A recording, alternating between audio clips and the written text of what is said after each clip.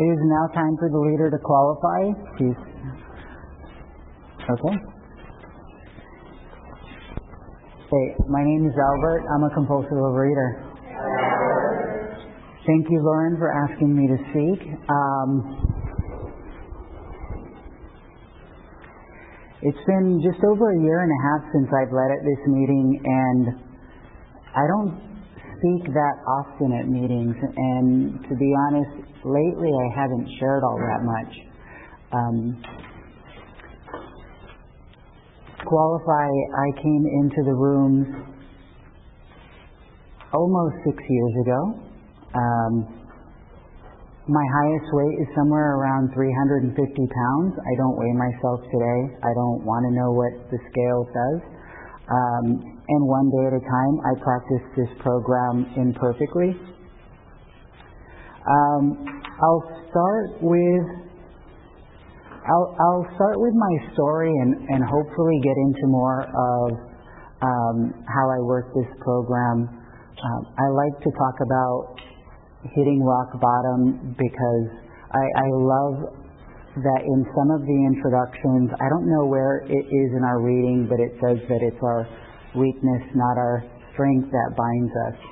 So I like to focus on my story because I feel like that's where we all really connect.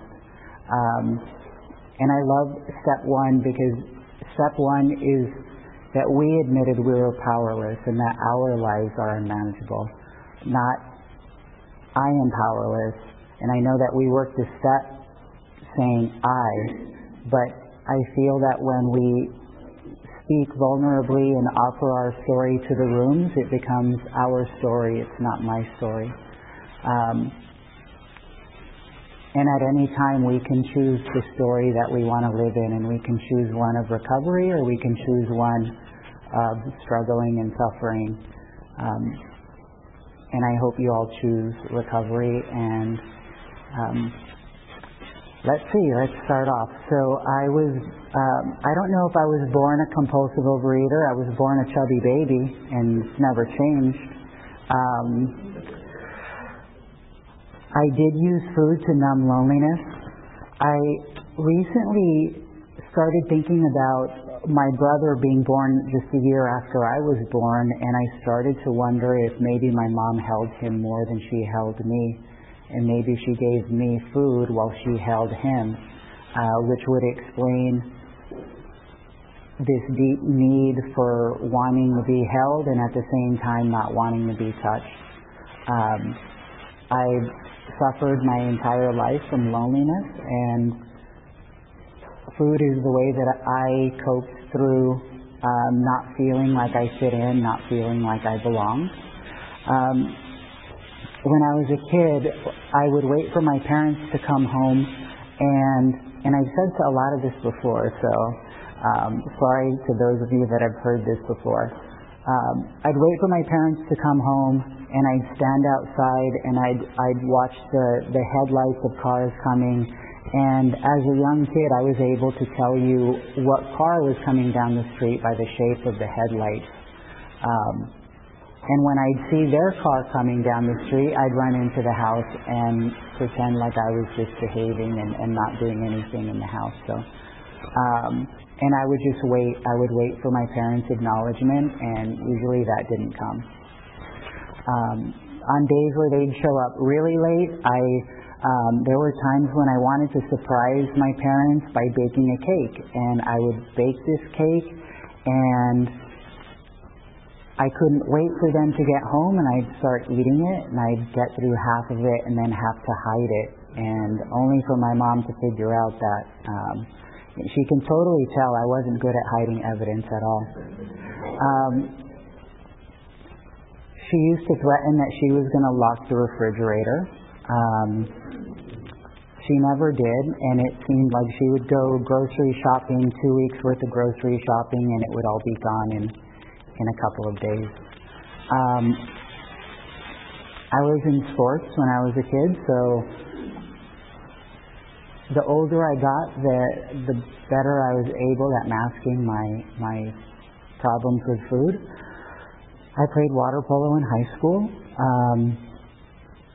I was an All-American water polo player. By the time I finished high school, I was in the pool for about 6 hours a day every day, so I could mask my binging.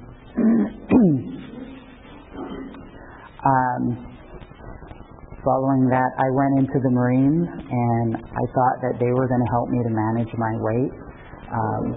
Part of my going in was this idea of who I would be in the uniform, and I had this image of how I would be perceived. And I think that I always wanted to be perceived as someone who was special or strong or confident, and I didn't have any of that. So, fast forward, I was playing water polo in high school, in college, and I was lifeguarding in the summertime, and I was headed to work one morning, and I got into a really bad motorcycle accident. I should have died in that motorcycle accident. Absolutely everything about that morning was a miracle. Long story short, I ended up discovering that painkillers and alcohol together was a great way to just sleep through every bit of pain that I had during my recovery. And eventually it turned into my tool for managing my loneliness, my stress, any emotion that I had. That was one of my tools. And when I wasn't using that, then I was using food. Food is my primary issue. That's why I'm here. Loneliness and depression really had me. When I was a lot younger, my friend who was in the Marine Corps asked me to hold his pistol because his wife didn't want a gun in the home. And I used to hold it underneath my head and pull the trigger and pray for God to give me the willingness to take my own life. Or give me the courage to load the gun. And I thought that the next time I pulled the trigger, when God gave me the courage, then my suffering would end. And I lived a very long time with suicidal ideation. And the cure to it all the time, most of the time, was food. God one night gave me the courage to load the pistol, and instead of playing that game, I left the house, and with $17 in my pocket, I went to go get my binge food. And instead of getting my binge foods, I saw a prostitute. And I offered her $17 so that she can hold me and tell me that it was going to be okay. And she did. And that was another way that I learned that I didn't have to be alone, was that I can just turn to somebody and pay them to show me that they cared, to show me that I was alive. And it got to that level of loneliness where I needed to feel somebody else breathing next to me so that I knew that I was alive. My depression worsened. When I was young, I snapped out of it and jumped into a career in the casino business, of all things, and I was very successful in that industry, but we operated 24/7, 365 days a year, and I can go from client site to client site and binge. I was comped all of my meals. I was on the Atkins diet, eating prime rib 3 times a day and gaining weight and wondering why it's not working. I was about 200 pounds when I went into the casino business, and when I left, I was close to 350 pounds. I left because I wanted to pursue my compulsive overeating full time. I was not a functioning addict. At the same time, I was in graduate school earning a doctorate in an area of psychology, which I had thought by that time that it was all bullshit, because no matter what I knew, nothing that I could apply to my life was working. Absolutely nothing. And I spiraled out of control. The closer I got to earning my doctorate, the worse things got, because I couldn't figure it out, and it made me feel more and more alone. And I thought that there was no way out of this. My depression worsened, and I hit rock bottom. Really hit rock bottom.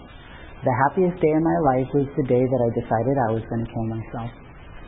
And I got everything that I needed to get myself through the week, and I was so happy because I knew that a week from the day that I made that decision, the pain was going to end.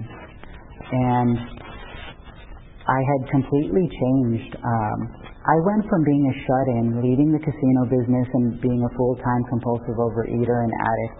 I lived as a shut-in for 3.5 years. I had blankets over the mirrors and over the windows in my house. It was pitch black all the time.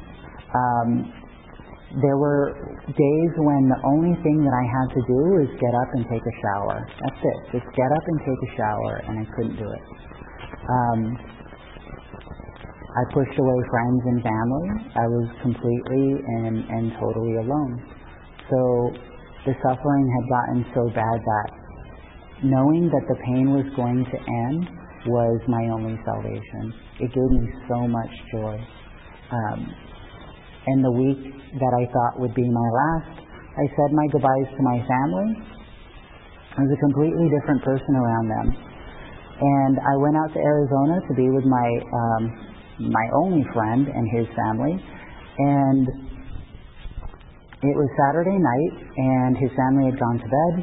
Monday morning, I would leave to Las Vegas and kill myself. Is that halfway? Wow, okay, I'm going to speed through this. My brother, my phone was ringing from across the room. I got up so that it wouldn't wake his kids, my best friend's kids. And I picked up the phone, and it was my brother, and my brother said, "I just asked Adrian to marry me. Will you be my best man?" And I cried that whole night because I couldn't go through with my plan, and I didn't know how the hell I was going to get to his wedding. How I was living, I had no idea how I was going to make it to the wedding. So, instead of going to Vegas, I came home, and I found a therapist, and that therapist got me into program. And the first meeting that I walked into, I was completely blown away by the speaker, who was sharing as vulnerable as I had ever seen anyone share before. And she was telling my story. And that was the first time in my life where I felt like I wasn't alone.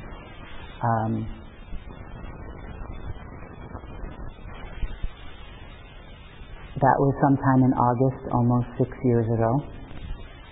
On October 25th is the day that I decided to start counting my abstinence, because that was the day that my brother got married. And that was the day that I decided that I was going to do this for myself. So,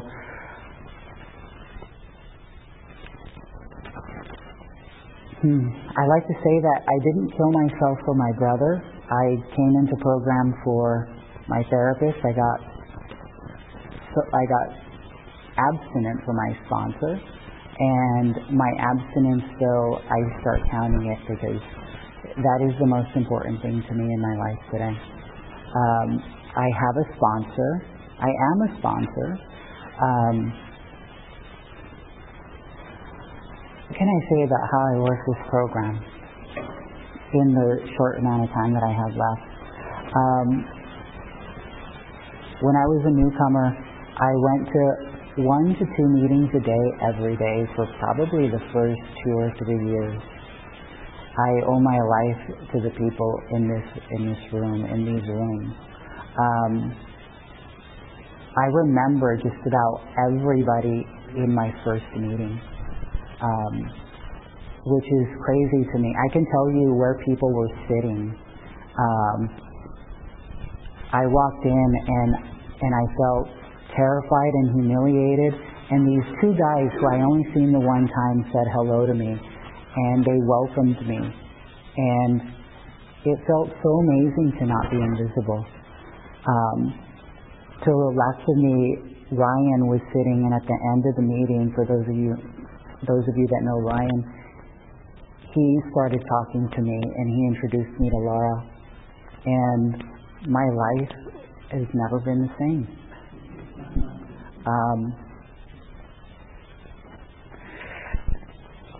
I have an amazing life filled with problems, amazing problems.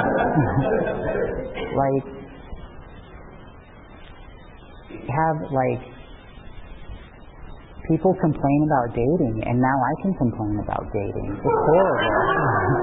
There's nothing fun about it. But I get to show up, and you know what's great about it? How charming I find myself during the date. That's what's weird. I'm like, wow, I'm an awesome guy. And they never see it, and that's okay. When I came into this program, I was unlovable. I believed myself to be completely and totally unlovable. I surrendered any hope that anyone would ever find me attractive enough to want to be with me. It wasn't a thought that I even had anymore. I came into the room, and I was the most non-threatening. I just didn't want to be invisible, and I didn't want to take advantage of anyone, and I didn't want to scare anyone away. I just desperately wanted to be seen, and I desperately wanted to feel safe, and that's what I got when I came into the room. And when I had that safety, I was able to let go of my need to eat compulsively. I want to talk a little bit about my higher power, because my higher power has evolved to be a lot of different things while I've been in the room. And lately, the metaphor that I've used for about the last year, maybe year and a half, is this idea that I was just watching this stuff online because I really love astronomy, and I don't know if I've ever said this before, but years ago, NASA decided to point the Hubble telescope at this area of sky where scientists said there's nothing there, you're wasting time. And they pointed it at a piece of sky that's no bigger than a grain of sand at arm's length, this tiny piece of sky. And after 6 days, photons that had been traveling for like 600 billion years started to come to light, and after 10 days what became clear were 3,500 galaxies, each with millions of stars in them. And that is God to me. God is that tiniest little thing inside of me where I believe there's nothing there. And the longer I focus on it, what's come to light is a level of compassion, love, forgiveness, things that I didn't think were possible in me. 4 minutes. And I'm constantly surprised at the man that I'm becoming. I didn't know that any of this was possible without binging my way through. And I'm far from perfect, and I'm far from, I'm so full of new character defects. But I know that they're there, and one day at a time, I work through the issues that so many people who I didn't feel human for so many years, but for so many years I disregarded every human need that I could have. Not feeling worthy of love denied me of any opportunity to connect intimately with women. And I didn't believe that I was deserving of that, so I didn't question it. And now that I believe that I'm lovable, and I believe that I can be in a healthy, happy relationship, I have all the character defects of someone who's very frustrated and not knowing how the hell are you supposed to ask them out. Like, really, like, how the hell do you do that? I know how to do a pizza in isolation. I don't know, like, the ins and outs of life. And the beauty of it is that I don't have to know, that somehow, by some miracle, God has made things possible for me without me trying. That today that I have a career that I absolutely love, and it wasn't the thing that I ever thought that I would be doing with my life, but I get to live a life of service to others. And I got out and I started saying, this is what I want to do, and by some miracle somebody called me and said, hey, I want to hire somebody, are you interested? Completely out of the blue. And it's been sort of my journey in program that everything that I focus on, that I move toward, I don't get that stuff. I get the stuff that God just surprises me with. It's never what I planned. It's not what it's supposed to look like. It's more than anything that I could have ever imagined. And if you would have told me almost 6 years ago that the key to connecting with God and finding safety, love, and connection with other people, that the key was to just put down the food, I wouldn't have believed you. And one day at a time, God is showing me more than anything that I thought was possible. So I'll end there, and then we can, I guess, go to questions. Thank you.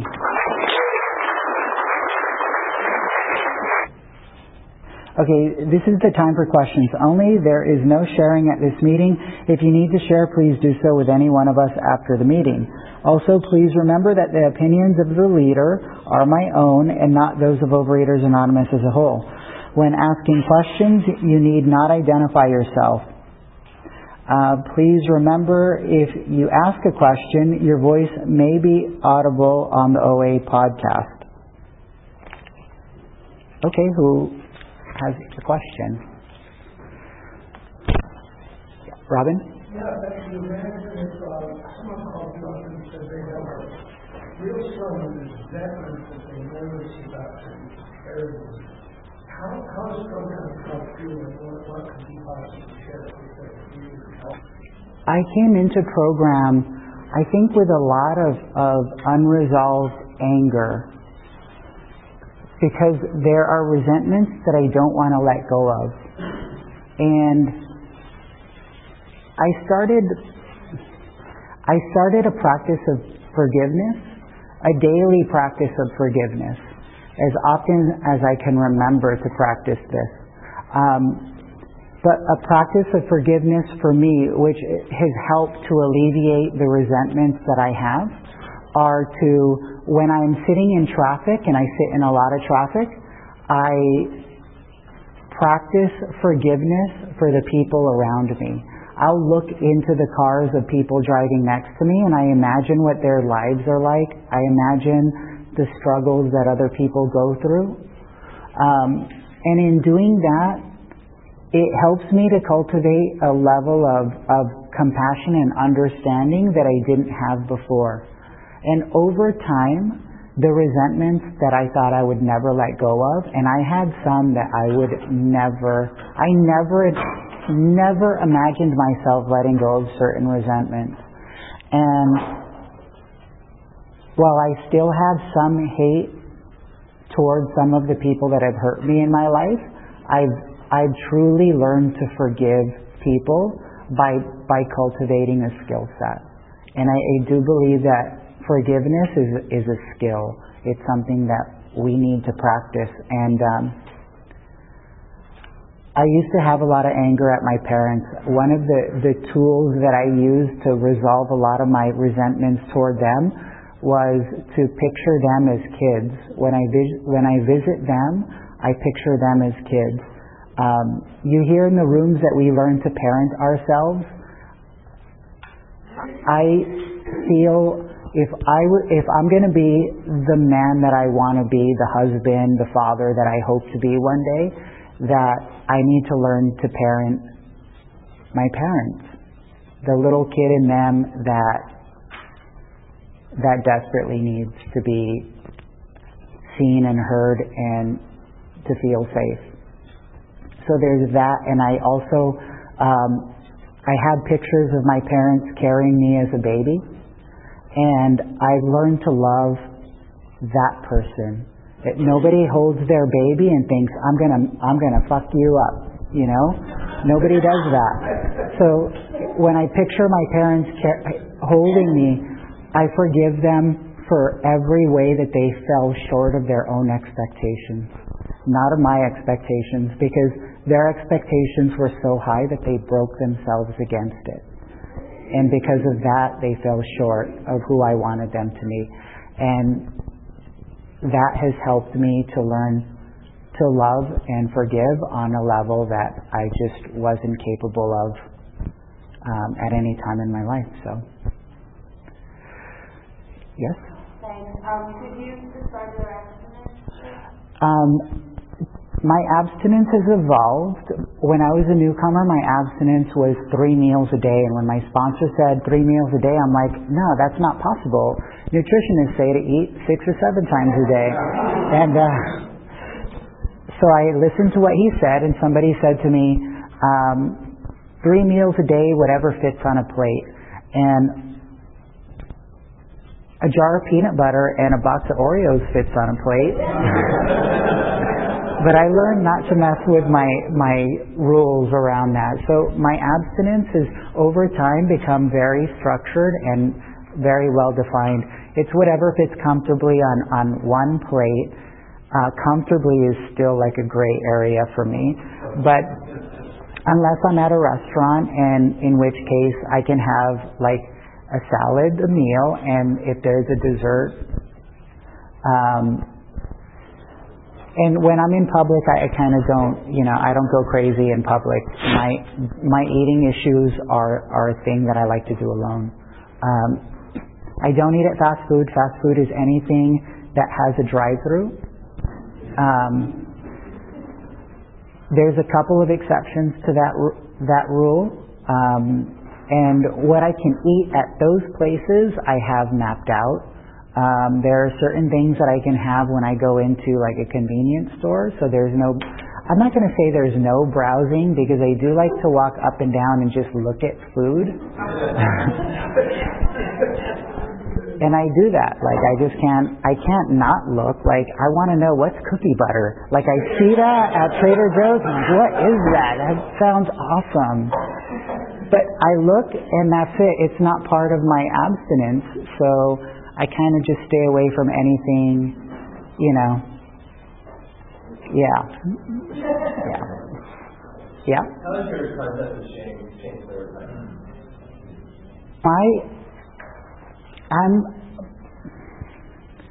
Most of my shame is around feeling like a failure in my life.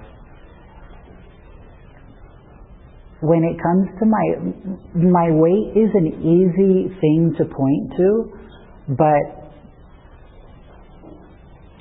my shame is sort of a byproduct of the expectation that I hold for myself. And whenever I reach that expectation, I just raise the bar. I always keep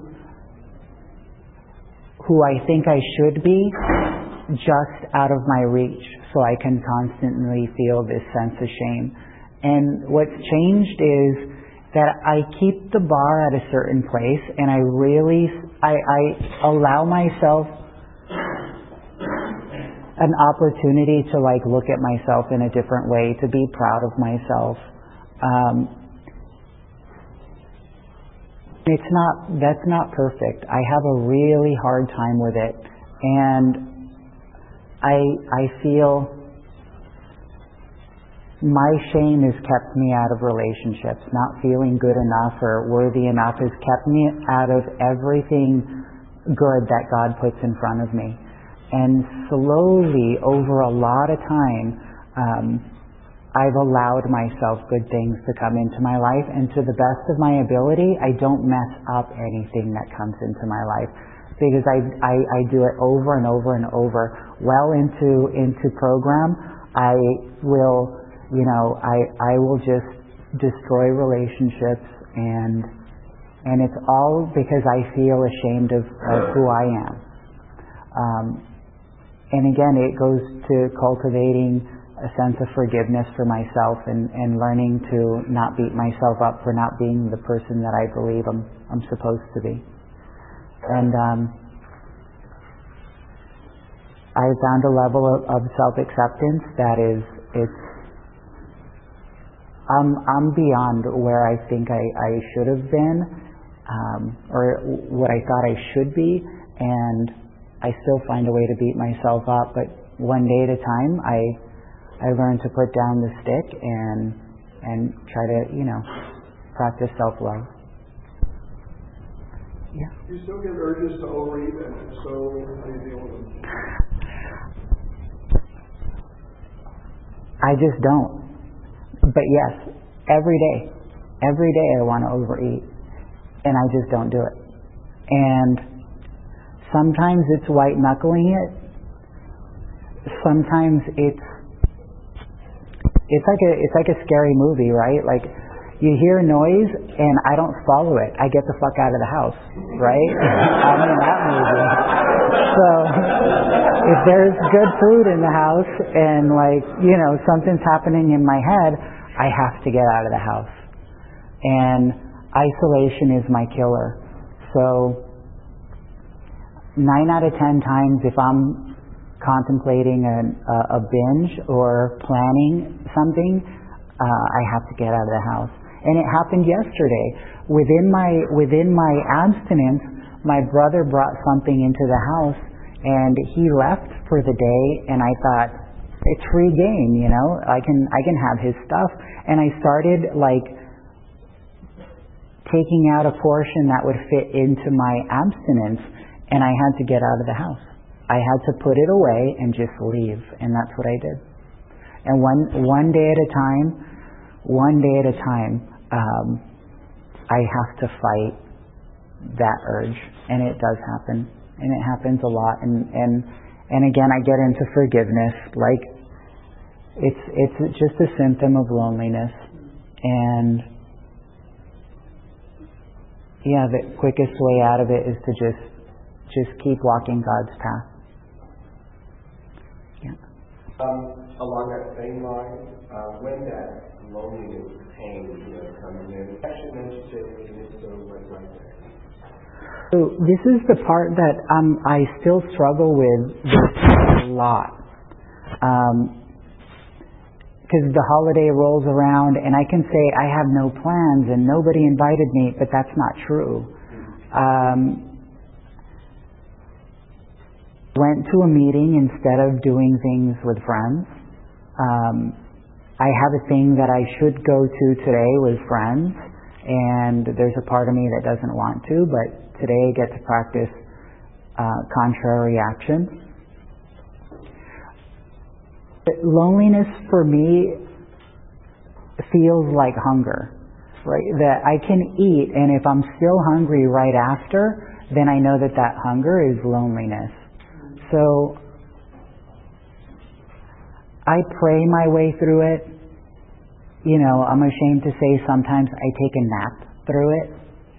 I'll go to the movies, and the theater will be kind of empty, and I'll kind of sit close to some people, so I just kind of feel like I'm not completely alone, even though it's annoying as hell when I want to isolate and somebody sits kind of close to me. Like, the theater's empty, really? Like, you got to sit right there? But I do it, and I pray, and the more recovery I have to say, the harder it is to connect with fellows. I feel afraid to pick up the phone, more so than I've ever felt since being in recovery. So much so that I think about a year and a half, maybe 2 years ago now, I added to my abstinence no screening phone calls and not returning them. So I have a rule that if I'm doing nothing at home and someone calls and I look at the phone and I'm like, oh, hell no, I don't want to talk to them. I have to return that call by the next day or I lose my abstinence. And I've never felt unhappy after an outreach call. Never. Well, a couple of times when somebody was like giving me some hardcore unsolicited advice. And there's one exception to that rule. There's one fellow in program that I won't take her outreach calls because I get lectured. And I need to feel safe, so I draw that boundary for myself. But everyone, and I'm like really cool at meetings. I say hi and I talk a lot to her, but I just don't pick up those calls. And yeah. Thank you, Albert. I really appreciate that. That's openly and honestly. A lot of your story in the beginning was about depression. Do you still suffer from depression? And what is it that you do at those? I wouldn't characterize anything as depression anymore because it was so severe. It was so severe that someone said last night that they said it's in the big book that my best days in my disease are nowhere near my worst days in my recovery. So my best days in my disease, my absolute best day, my favorite day was like there's good TV on, a large pizza, some painkillers and alcohol. And as I'm like passing out into the pizza, like I'm like trying to finish it. And that feeling of passing out while I have all this food in front of me, amazing. I love it. It's like the greatest Saturday night ever.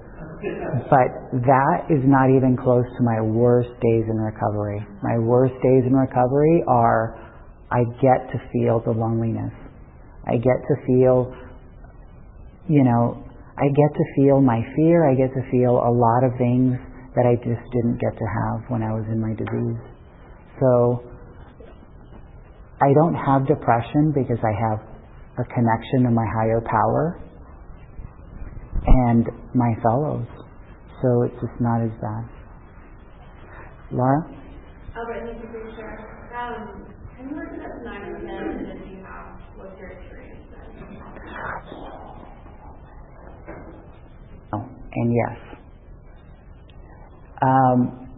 I keep making it up to certain steps and then starting all over. And the last time, now I'm back up to step 8 and procrastinating. So, and it's not so much, I like to say I don't work the steps work me. And at this place where I don't feel deserving of forgiveness. And I understand that that's part of my disconnection from others, is that not feeling deserving of forgiveness is the barrier that keeps me from really connecting with other people.